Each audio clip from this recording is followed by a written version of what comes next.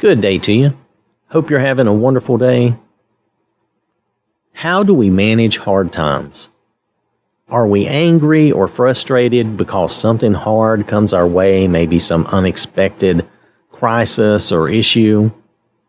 Do we ignore the advice and counsel of the Lord at those times? Some hard times we bring on ourselves, or we make it worse by having a bad reaction, by acting rashly or out of anger. Look at Genesis chapter 4, verses 6 and 7. The Lord is advising Cain. Now this is Genesis chapter 4, verses 6 and 7. Then the Lord said to Cain, "Why are you angry, and why has your countenance fallen?" By that just means his face. You can see it obviously on his face that he's angry. He's If you do well, will not your countenance be lifted up? And if you do not do well, sin is crouching at the door, and its desire is for you, but you must master it. Cain was angry, maybe even furious. His face had fallen. It was obvious on his face that he was just angry. So he probably was pretty furious, right? The implication is that he had not done well previously.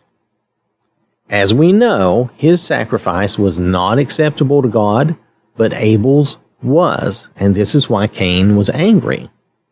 So, the Lord encouraged Cain to do better, so he could be pleased and happy by having his sacrifice accepted, right?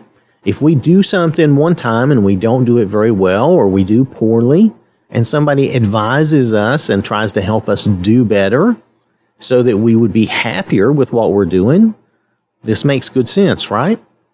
But, we know that Cain chose to kill Abel. Here, Cain created a bad result for himself to begin with, right? It was his sacrifice that was bad.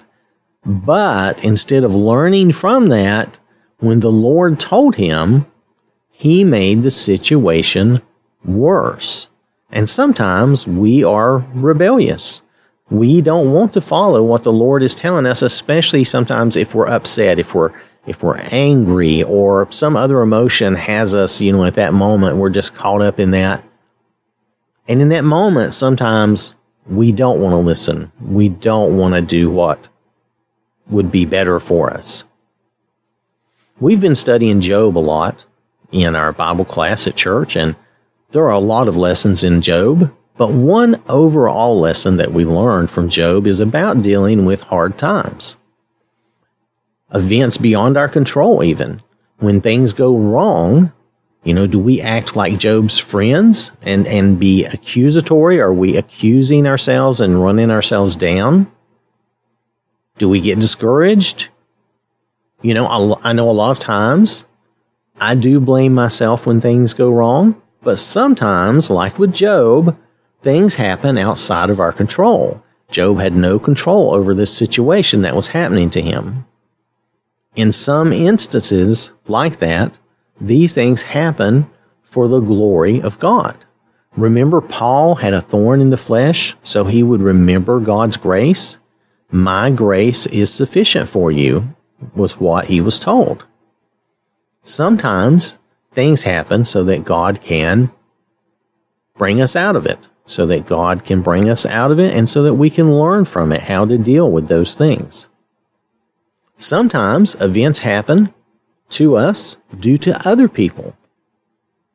Sometimes an accident occurs that we have no way of knowing about or before. There's just nothing. There's no warning. Jesus mentions two such incidents. If you look at Luke chapter 13, verses 1 through 5.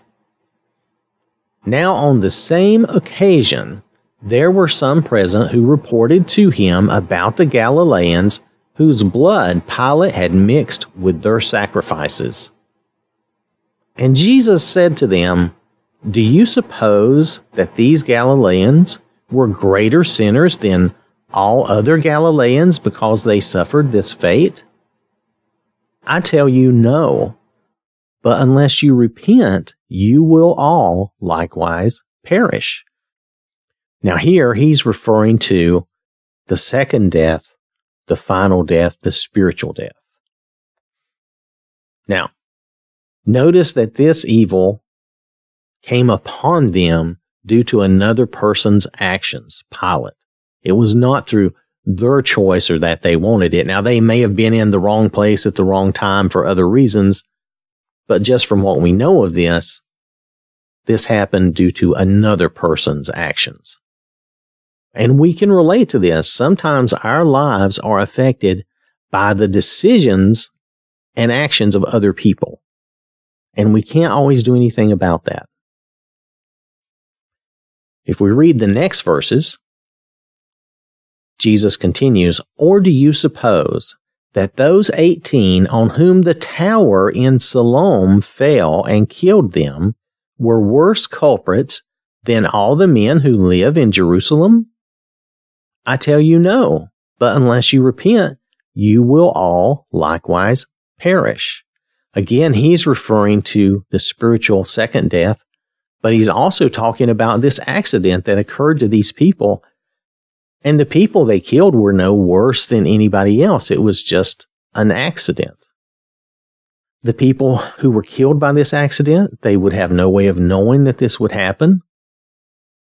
I would have no way of knowing that a building or a structure was going to fall just because I happened to be there in that area or in that building. In both these cases, life is not easy and life is not fair. And that's what we see here in these things, right? But we can learn from these things. This life and all these things that happen to us are to teach us and to help us learn and grow. In Romans chapter 8, verse 28, Paul speaks about this, but it's quick and it's easy to misunderstand. "And we know that God causes all things to work together for good to those who love God, to those who are called according to his purpose." Now, this is all things, even the bad things. Now, this does not mean that God causes the bad things, but he causes all these things to work together for our good if we will pay attention, if we will learn from these things. Before this verse, Paul mentions the Spirit helping us in our weakness. And then after this verse, he talks about us being conformed to the likeness of Jesus. And that's the idea.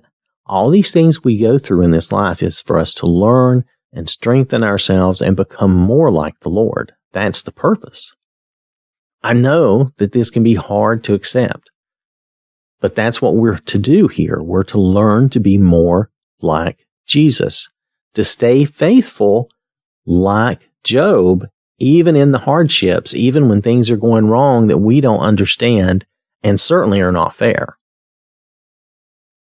And that's why life is not easy. The hardships, the problems, the issues, they teach us. We learn and grow from them if we are willing to do so. James puts it this way. James chapter 1, verses 2 through 4. "Consider it all joy, my brethren, when you encounter various trials, knowing that the testing of your faith produces endurance. And let endurance have its perfect result, so that you may be perfect and complete, lacking in nothing."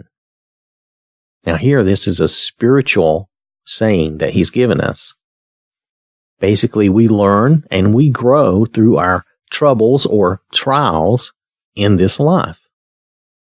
I know this sounds like a downer, but there's more to it than just that. So I want you to remember these verses from Psalm 34. It's Psalm 34, verses 17 through 19.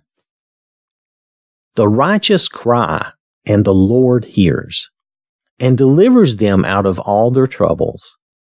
The Lord is near to the brokenhearted, and saves those who are crushed in spirit." Now this crushed in spirit is like remorseful, repentant. It's a spirit that's down. "Many are the afflictions of the righteous, but the Lord delivers him out of them all."